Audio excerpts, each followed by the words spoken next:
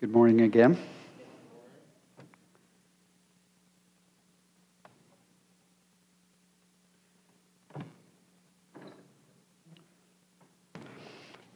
I mention every now and then how amazing it is to me that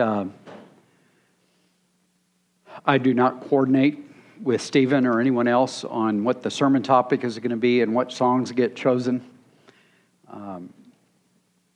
They pray about that process, and I pray about the sermon, and hopefully they're praying about the sermon, and I'm praying for their process. But there's no human coordination, and it always amazes me that, without exaggerating, I would say if you really absorbed all the songs we've been singing today, and took them home with you and pondered them and applied them, for the most part, you would have the sermon. You would really already have the sermon. We're looking at continuing in Jesus' prayer for us out of John 17. So if you'll turn there for a moment.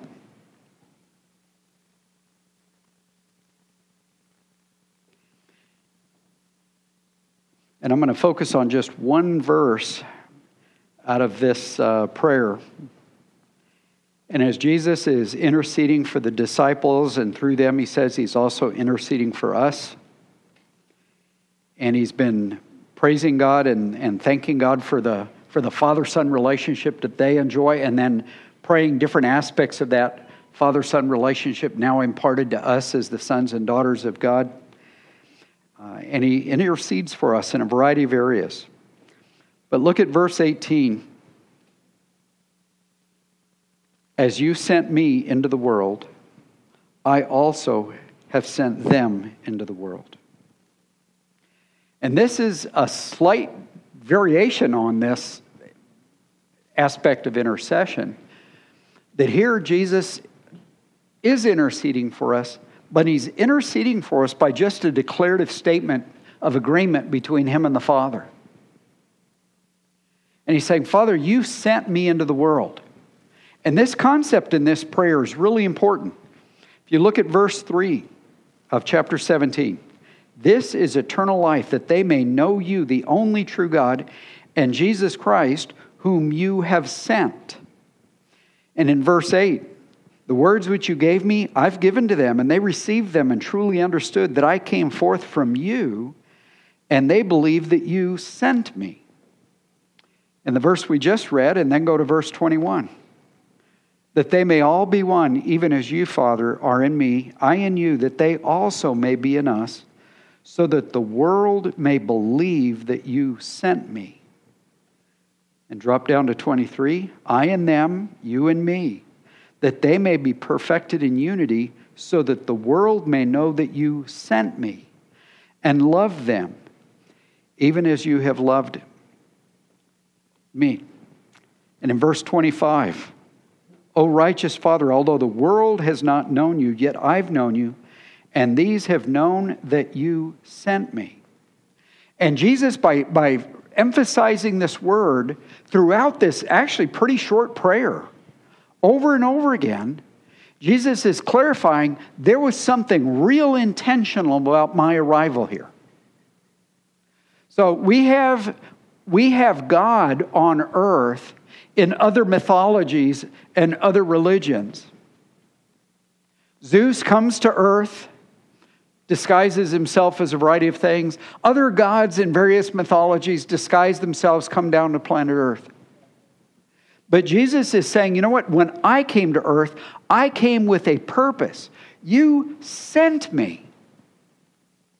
And just a few days before this prayer, when Jesus was in anguish over what was coming, over his impending death, and he's discussing with his disciples, should I ask to be saved from this purpose? And he goes, no, this is the very purpose for which I came. And so we already know that, and we already believe that. Jesus came with a purpose. The Father sent him. And we've talked about this before, and I think it's a true vision, even though we're just putting human imagination to something real, and our imagination of it will be limited. but that somehow there was this Father, Son, and Holy Spirit convocation. There was this unity of the heart and mind and spirit of God planning before the foundations of the earth your salvation, my salvation. And Father, Son, and Spirit in agreement said, yes, this is worth doing. And here's the horrible cost that will have to be paid to make it effective. And the Father and the Spirit were in favor of it. And the Son said, yes, send me.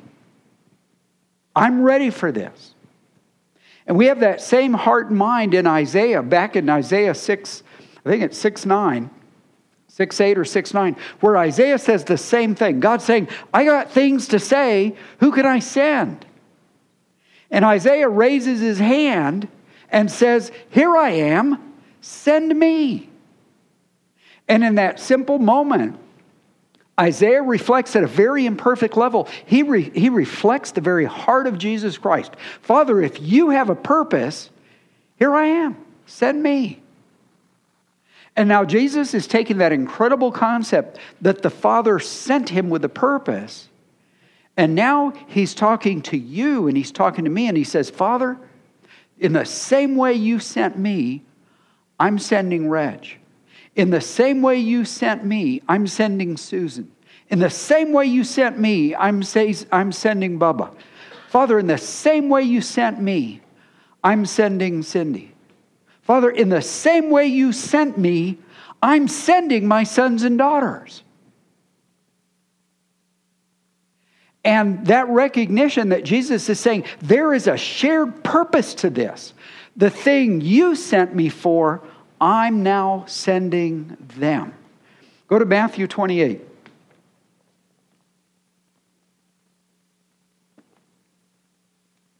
Last chapter of Matthew. And again, a passage that we're very familiar with because it matters. It's a powerful assignment and it's a powerful equipping.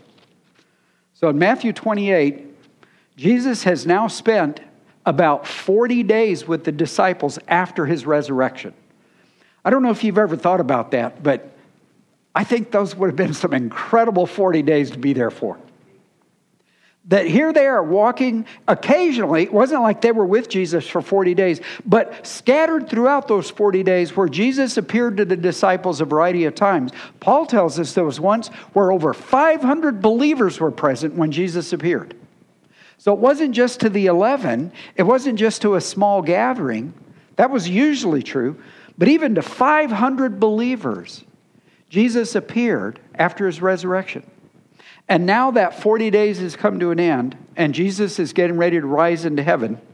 And starting in verse 18, and Jesus came up and spoke to them, saying, all authority has been given to me in heaven and on earth. Go, therefore, and make disciples of all the nations, baptizing them in the name of the Father and the Son and the Holy Spirit, teaching them to observe all that I commanded you. And lo, I am with you always, even to the end of the age.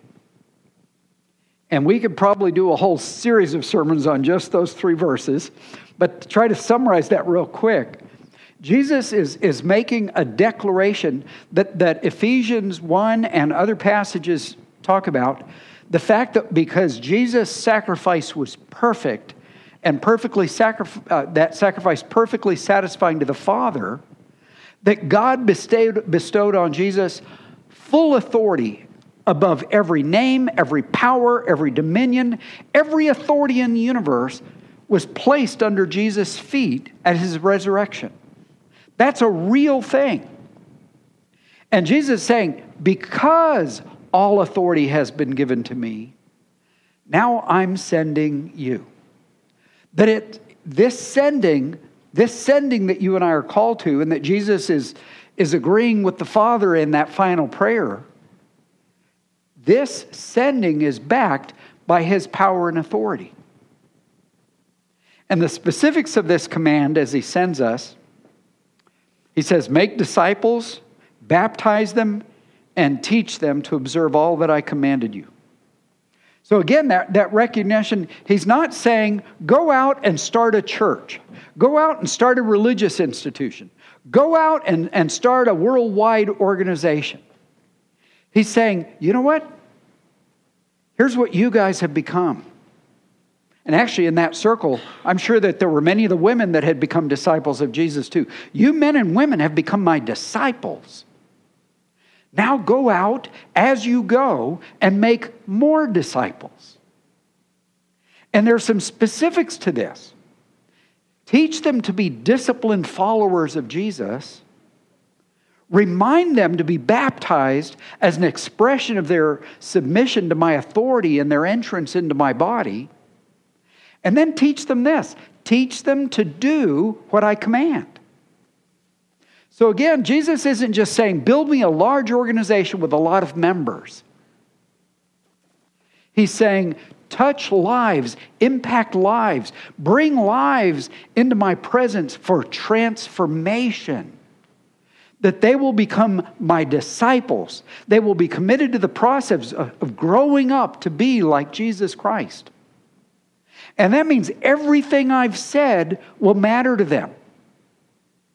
And that gets to be part of your vision and my vision of discipleship is that everything the Word of God teaches should matter to me. And plenty of times through the years, I've heard some believer, now I have never said this, but the truth is the struggle has been in my heart. But some believers have even said it out loud. I don't like this part. I'm going to ignore that part. I don't like that part. I don't like what he commands here. It doesn't fit my philosophy. It will be too hard. God is unrealistic to make that command or expectation a part of my life. And that's when I have to remember that Jesus said this. Now, as you're making disciples and you're bringing them into this process, remember this. I have all power and authority. And I'm sharing that with you. And the life of a Christian in Galatians 2:20, we quoted that verse probably hundreds of times in the years past. But where Paul says, I'm crucified with Christ, nevertheless I live, yet not I, but Christ. Christ who comes with all power and all authority. Christ now lives in me. And the life I now live in this flesh, this body, I live by the faith of Jesus Christ who loved me and gave himself for me. So as we're making disciples, we're not saying grit your teeth and try real hard to be good. What we're teaching disciples and learning for ourselves is good is not possible for us apart from the help and the power and the righteousness and the faith and dependence and immersion into Jesus Christ and abiding in his word and abiding in his love. So we're spreading a mystery that's different than a religion. But Jesus is saying, because I have all power, I'm sending you to go do the spreading of that mystery. Go to Acts chapter 1. And this is basically that same moment, but Luke is giving us a little different aspect of that conversation.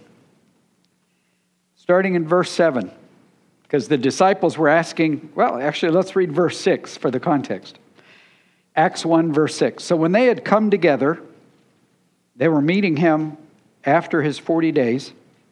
They were asking him, saying, Lord, is it at this time you are restoring the kingdom to Israel?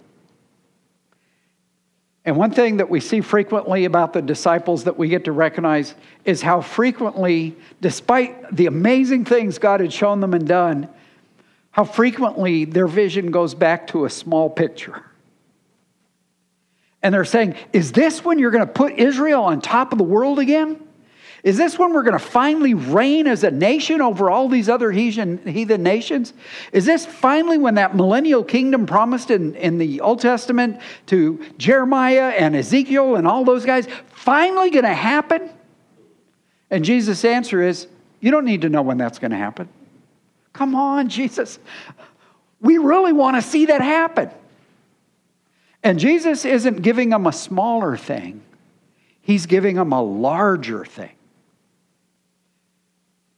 you will receive power when the Holy Spirit has come upon you, and you shall be my witnesses, both in Jerusalem and in all Judea and Samaria, and even to the remotest part of the world.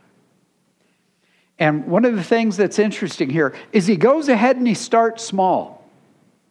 Well, be my witnesses in Jerusalem. And some of the disciples might have been thinking, I can do that. And in all Judea. Yeah, I love my country. I can spread the gospel through my country. And in Samaria, Jesus was messing with them. And many of you know this in John 4:9. We won't go there yet.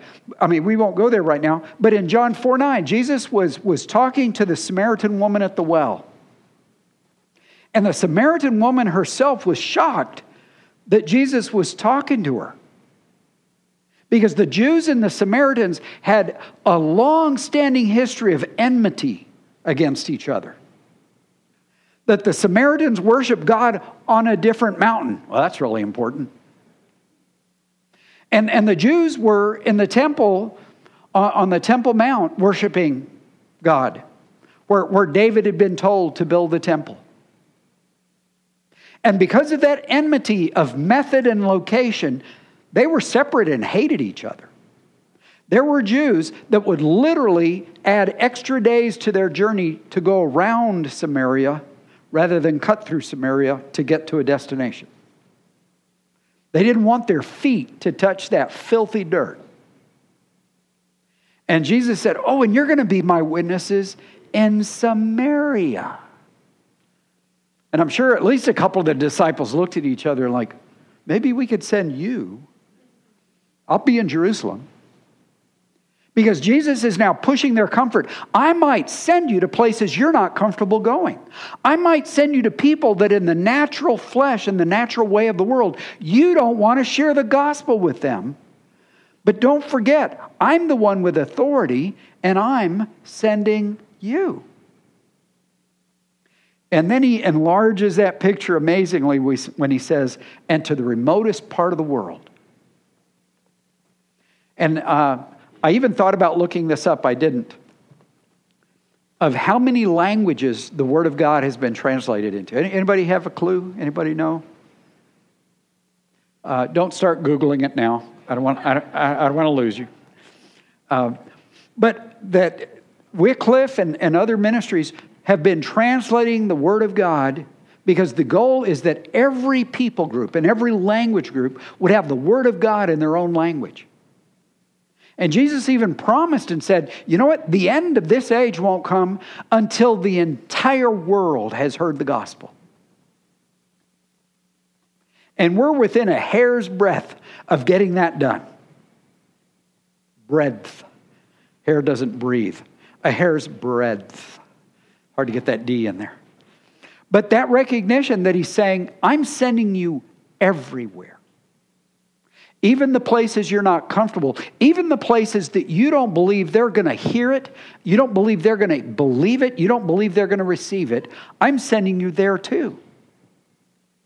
One area that is really amazing, and we've talked about this before, is how the gospel is spreading in Iran.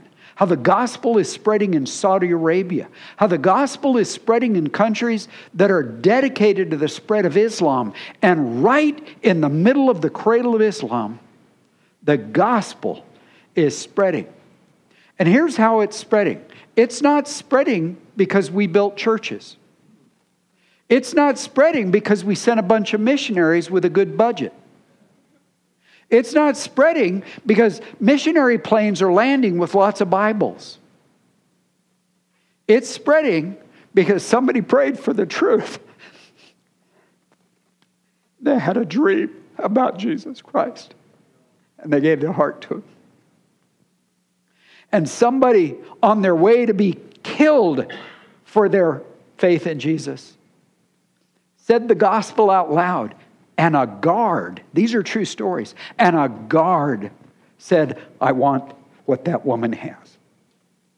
The gospel is being spread through persecution, through dreams and visions, through a scrap of the Bible being shared hand to hand. And it's genuinely and effectively spreading. Right in Samaria. And that recognition that God is saying, when he says, for God so loved the world, he's saying, don't you dare block any part of that world off from the confidence of my love. So you may not be able to go, but you can pray. And maybe somebody will get to go. I know I've shared this story, but we had a family in Hawaii that we were friends with, and we counted her a friend even though she was just a child. We had a friend named Cindy who was telling everybody she was going to be a missionary to China, communist China. And I know of at least 2 or 3 people who said, sweetheart, that might not be possible. It's very cool that you have that heart. It's neat that you want to be a missionary to China. We'll keep praying, but that may not happen. So throughout her growing up and her discipling and her maturing as a believer and her preparation for missionary work, she had one single vision that she'd had since she was a child. I'm going to be a missionary in China. When she graduated as a teacher of English as a foreign language, the communist Chinese government paid for her to come to China and teach university students English, and they allowed her to use whatever reading material she wanted. Now, that door is closing again, but she and other members of her family had a long opportunity of years. And she married a husband who was dedicated to that same vision. And we have people in our own church fellowship that are dedicated to that ministry and have been in communist China. God can get the gospel anywhere. And when doors close, people are still there who can pass that truth on hand to hand, mouth to ear. So when Jesus says, I have power, I have authority to send this gospel anywhere in the world I want it, we get to say, I agree with you. I believe you. And like Isaiah, we get to say, Lord, send me. And your Samaria might be the office. Your Samaria might be campus. Your Samaria might be a neighbor who's obnoxious and unpleasant. Your Samaria might be somebody somewhere around you that doesn't make it easy, but that you represent something. In John 8:12, Jesus says, I am the light of the world. But then it's really amazing because in Matthew 5, he flips it around. In fact, let's read that. Let's go to Matthew 5.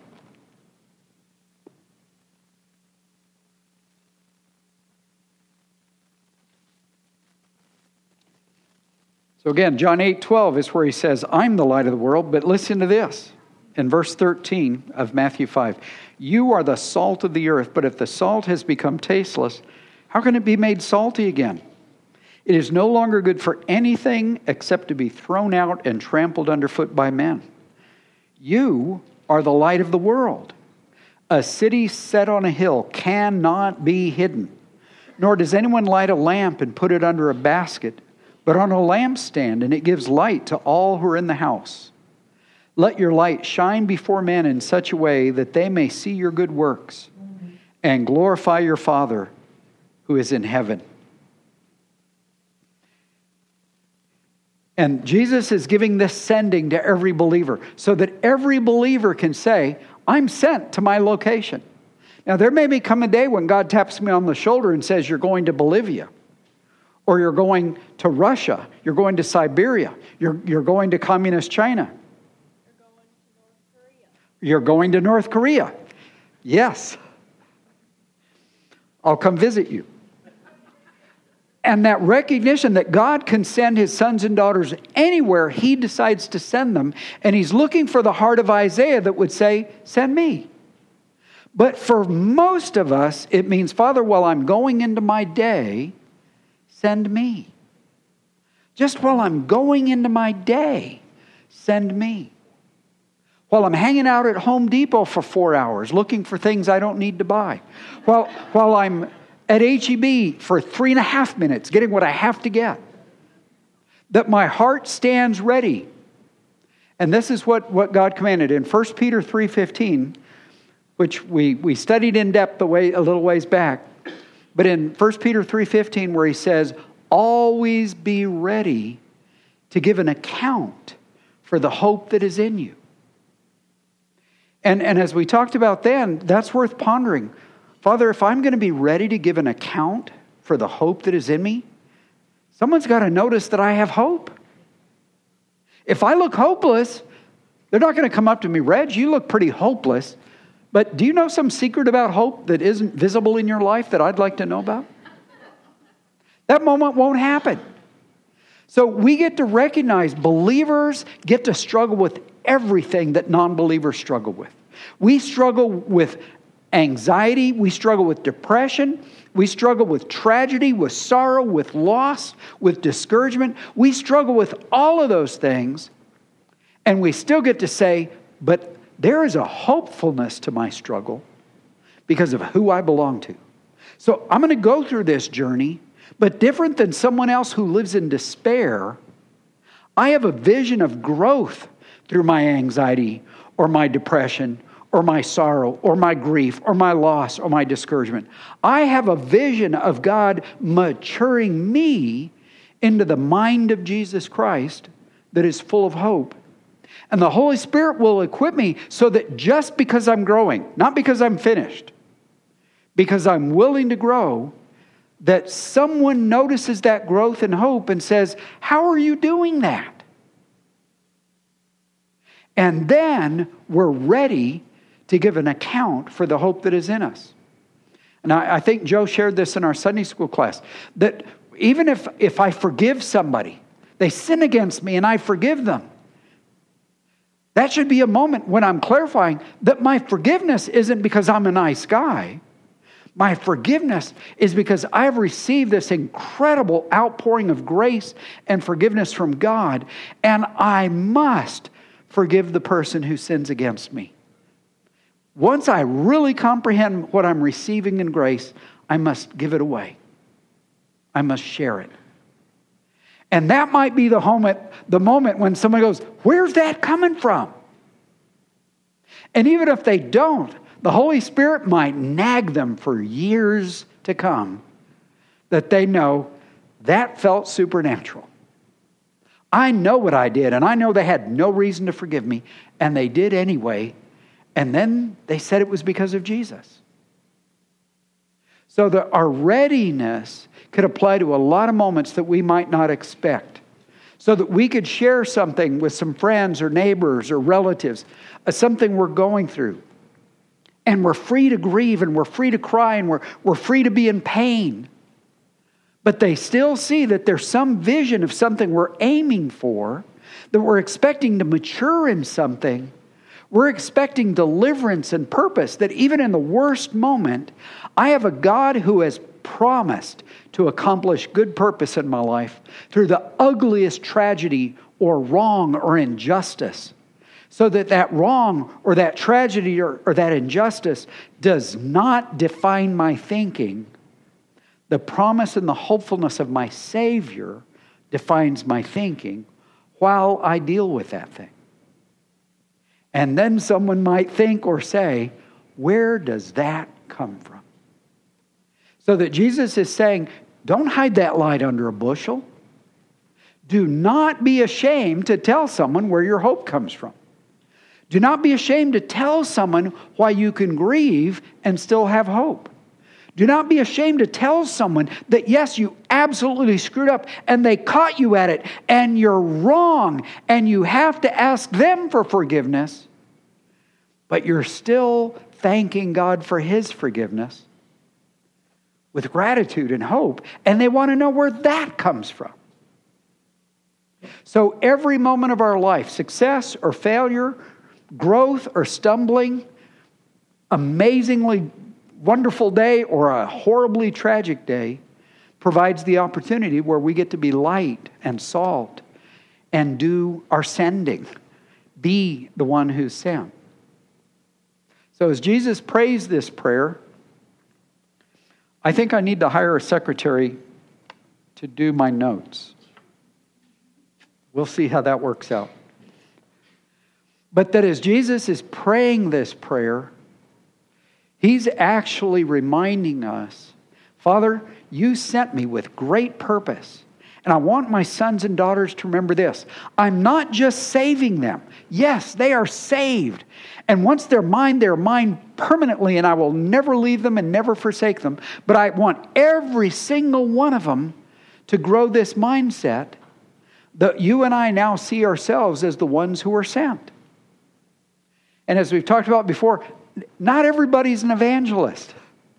Not everybody's meant to be an apologist or be able to answer everybody's Bible questions. But every believer knows enough. If all I know is, okay, how did I become a believer? Oh, I believed in this and I prayed this. I'm ready to be a witness. That's all I need to know to be a witness. And if somebody says, well, that's great, so believe this, pray that, just like the passage that Artem read for us this morning. Let's go back to that passage. Romans 9. And actually, we'll just read the part out of Romans 10.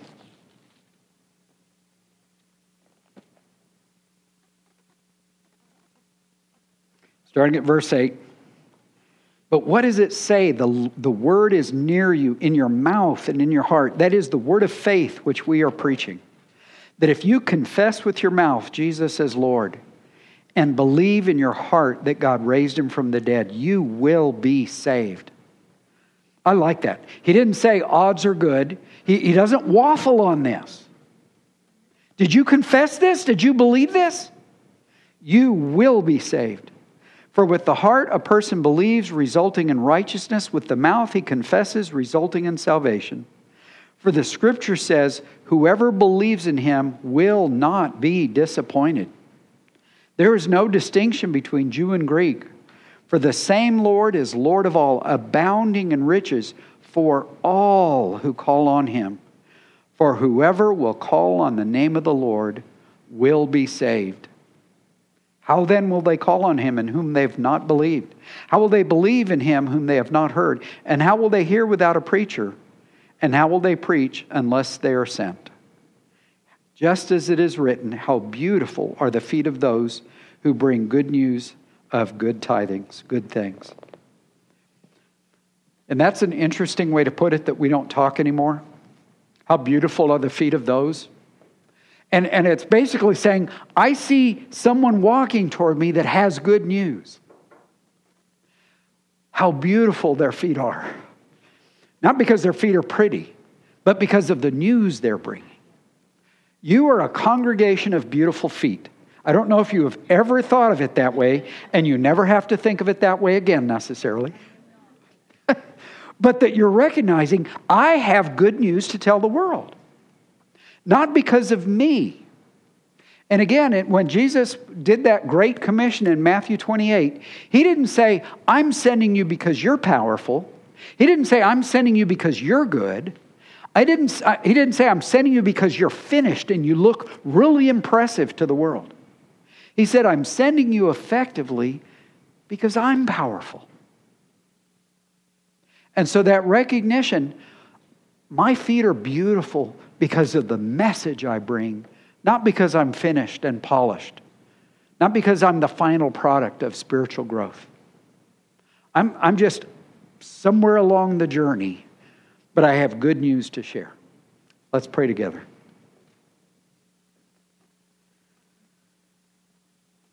Father, we know these things. We've heard them before, and we will need to hear them again.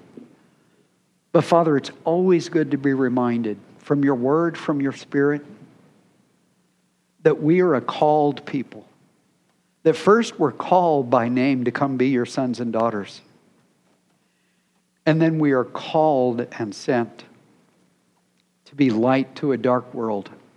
And Father, it is a dark world. This world is full of evil, and the preachers of evil are bold. The spreaders of evil are not shy.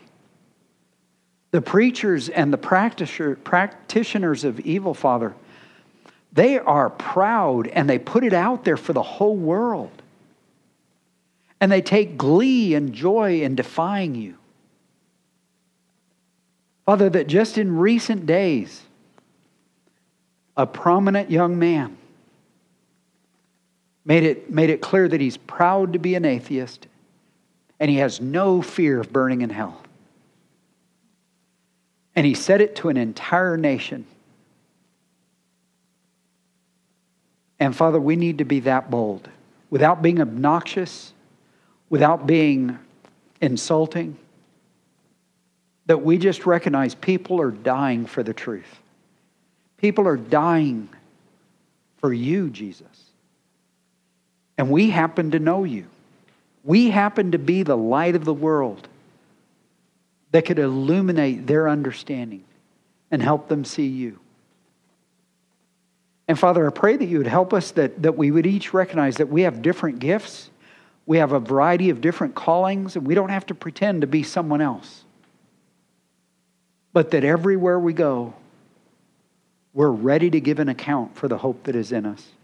And we're ready to keep growing lives that show that hope. Because we know you and we're getting to know you even better. Day by day, we're getting to know you even better.